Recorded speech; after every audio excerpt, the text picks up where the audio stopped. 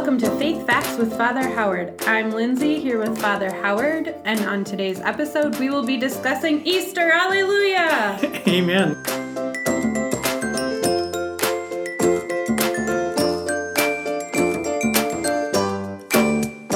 It's good to be with you again, Lindsay. Being able to talk about the Easter event.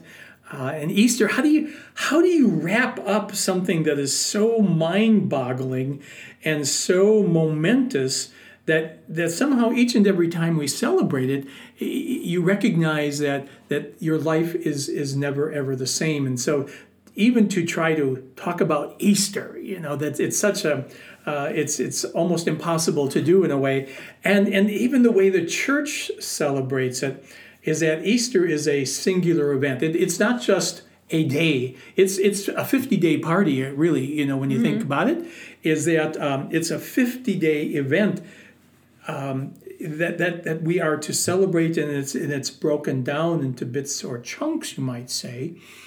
But it's certainly an opportunity for us to celebrate this momentous occasion, this momentous event that literally changes all the rules. And so I want to start a little bit with a comment that I have heard over the past weeks, when we're dealing with the coronavirus and such, and social distancing and all of those things, is that you will hear people say, I just want things to go back to normal. And yet there was a commentator, one of the doctors that was speaking and I can't remember which, it's one of these major doctors with the CDC and those kinds of things, is that there have been so many of them lately. He said on his little talk, he said that it will never go back to normal. He said that a terrible, terrible mistake we as a nation would make is if somehow when all of this finally settles down, when things finally, start to go back a little bit to normalcy, is that somehow we pretend or we believe like the coronavirus never happened.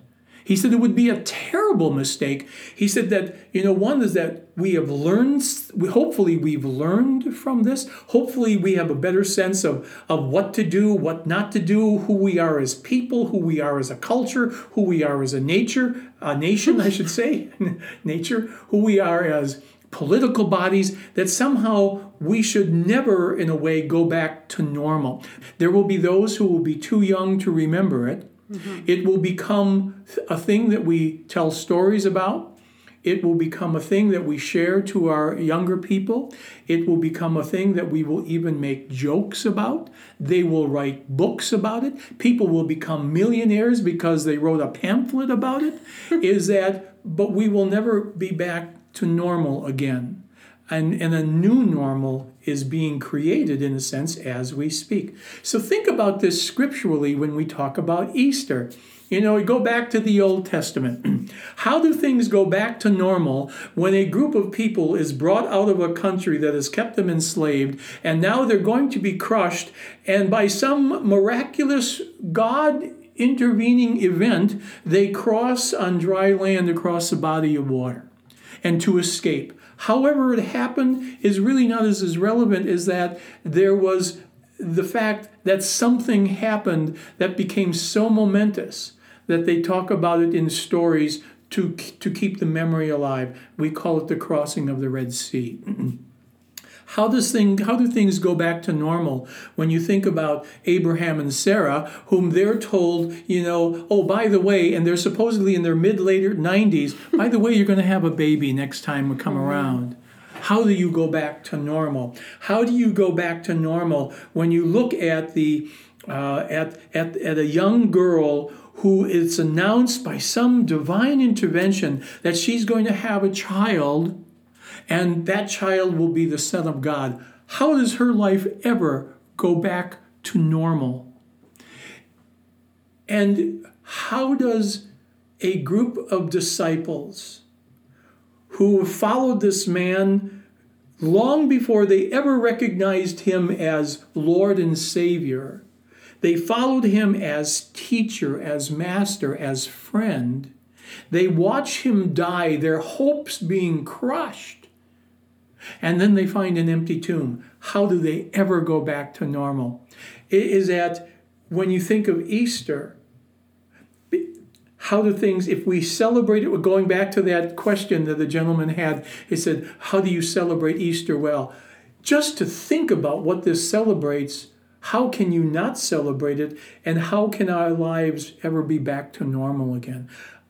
Of course, the church, you would think, would take 50 days to celebrate that, because when we really think about what we celebrate, what that means to us or can mean to us, how do we ever go back to normal again? That each and every single year that we celebrate this and we bring out a new piece to it, a new aspect, a new way of thinking about that, the fact that he was dead and he rose, the ramification of that in a life that is trying to be lived well as a disciple. How do we go back to normal? That each and every year, in a way, is almost a new norm. And the church celebrates that by the way it celebrates Easter, of Easter being, as I mentioned, is a 50-day event. Begins in a way on Easter Sunday with resurrection experience, and then ends with the Pentecost experience, for the liturgical year of the church. It goes, even when it's broken down, that those first 8 days they call the octave of Easter. They're all solemnities, by the way, where we would have a Gloria, we would have all sorts of music and such, and depending upon way the parishes celebrate them, is that you want to keep that high. You might say you want to keep that high. But you also recognize that we have to come down the mountain. As Jesus reminds us, we have to come down the mountain, and we have to take the message to people, in the valleys, you might say, is that we spend that next, 50 days really reflecting. And when you look at the scriptures that are spoken about, or I should say that are read and reflected on in the days of Easter, virtually every single one of those scriptures speak, particularly of the first reading, they speak of the changes. They speak of what happened afterwards. They speak of, how this community that had thought they were lost and had, this was all for naught and such, that this resurrection experience changed them in dramatic ways. We know from what is reported, for example, in Acts for a little while, is that, this was such a profound experience that people were sharing everything they had. Now, you also have to remember that in the early years, there was an expectation that the second coming, not the first, but the second coming, the end time, was right around the corner. And so some pretty significant things were done where people were selling farms, or people were bringing everything they had and sharing it so that everybody in the community had something. The point being, there was a new normal. It was never, ever going back to normal again. Not to the way it was anyway. And a new norm would be created. A new norm would be discovered. And so the scriptures are just filled with those kinds of examples. They're filled with examples with the Gospels of the disciples, of people encountering Christ, the risen Christ. That it wasn't a ghost, it wasn't a spirit, and the Gospels talking about him, sharing breakfast on the shore and here, touch my hands, Thomas, touch my side, Thomas. Believe, not because, you have just seen, but because you believe. And it was to remind the community and to keep in front of the community, a new norm has been created. And how this brought people to do some remarkable things. So it's never going to be normal again. Whether it was the people at the Red Sea, or whether it was Mary, and whether it is today with the coronavirus. I mean, you have the spiritual ones and the other things that other touch secular world. But the fact remains, when these profound moments take place, is, they change us forever. We're never the same.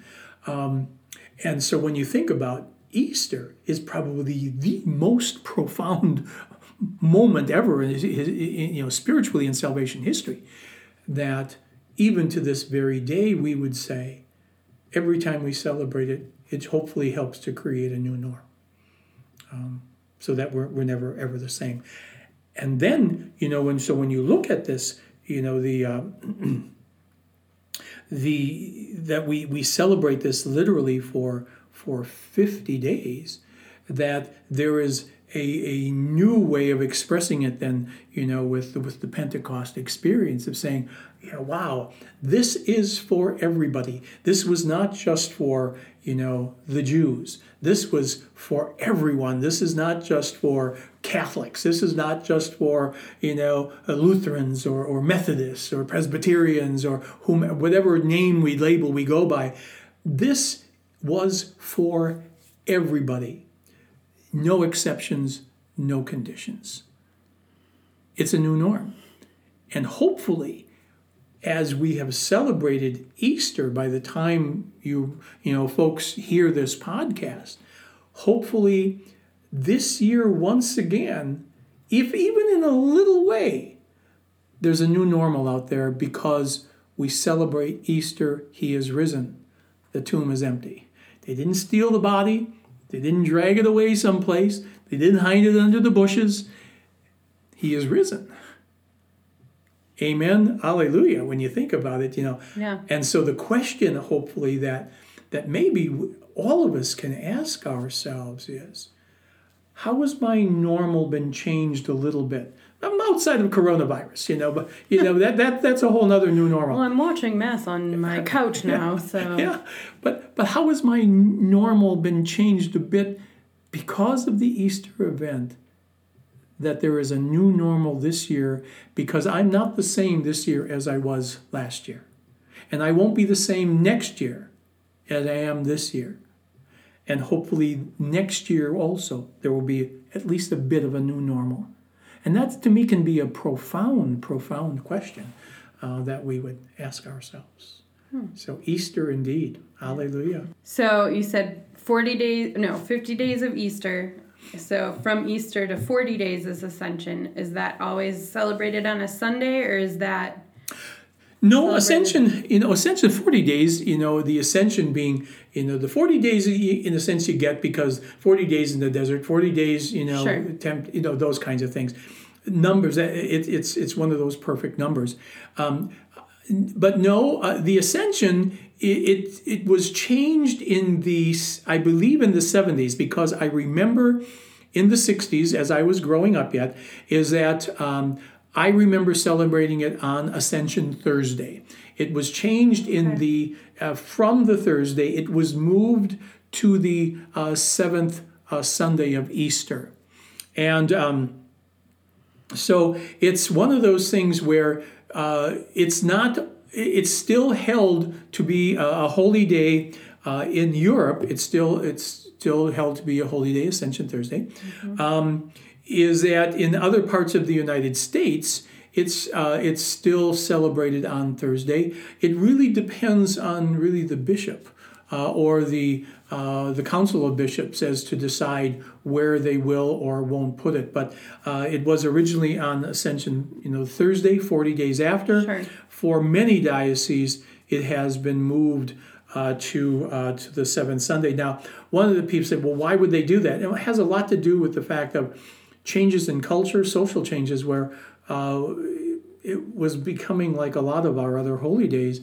It was becoming less and less attended. And this was one of those ways that the church says, this is a significant time. This is something significant that we believe that Jesus didn't die someplace and they buried him someplace else where they couldn't find him.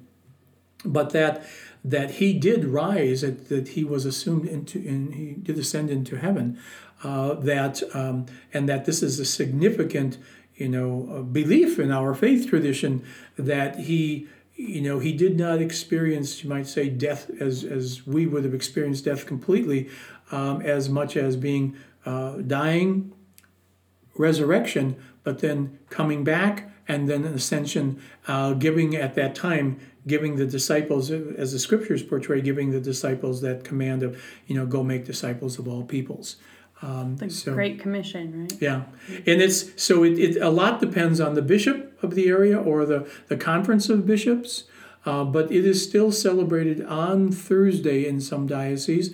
A lot of dioceses have changed it though to the Sunday. Okay, and then 10 days after that is Pentecost. Is right? Pentecost, and yes. That's always a Sunday. That's always a Sunday, yes, and that's the great. You might say some would call it the birth of the church. That again, the church universal, and when you think about it, that that whole Pentecost event of people hearing and experiencing the message in their own particular language, in their own particular cultural experience, and saying, "Wow, how can this be? We're from all over the world." And when you look at Parthians and Medes and all of those folks, is that how do we hear this? In our own languages. Well, the power of the experience, the power of the Spirit coming upon people, and as many will call it really the birth of the church, where we are to go out and to take this message now universally, wherever. So really, we should have a birthday party on Pentecost. In some ways, or at least a good anniversary party. But reflecting on a couple of articles, and but my own reflection, I know that because of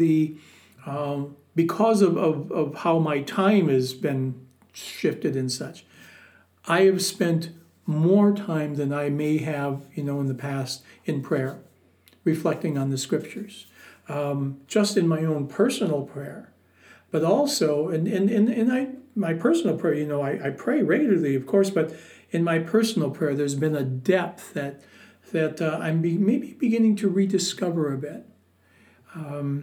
And so when I think about, what this Easter, what this Holy Week will mean for me and is meaning, what this Easter will mean for me is that I look at it a little bit differently, precisely because of the circumstances in our society today. But not forgetting that the major focus being is that he is risen. The tomb was empty, and that changes all the rules for all time. So we will celebrate Easter. We will simply celebrate it a little bit differently than what we have in the past. And that's not necessarily bad. No. Not necessarily bad at all. So, and hopefully, in some ways, hopefully it will allow folks maybe to rediscover what it means for them and for their families. Because they also will have to celebrate it in a little bit different ways. That it's more than jelly beans and Peeps and stuff like that. And maybe well, some person said that God hit the pause button. That's right. And not to blame things on God, but but maybe it is a way that God hit the pause button for us to kind of take in and really digest what we're celebrating here. So, yeah. Easter. So we hope y'all can take it in and digest and celebrate Easter well. Somehow, celebrate it well. Let yourselves enter the time and the space.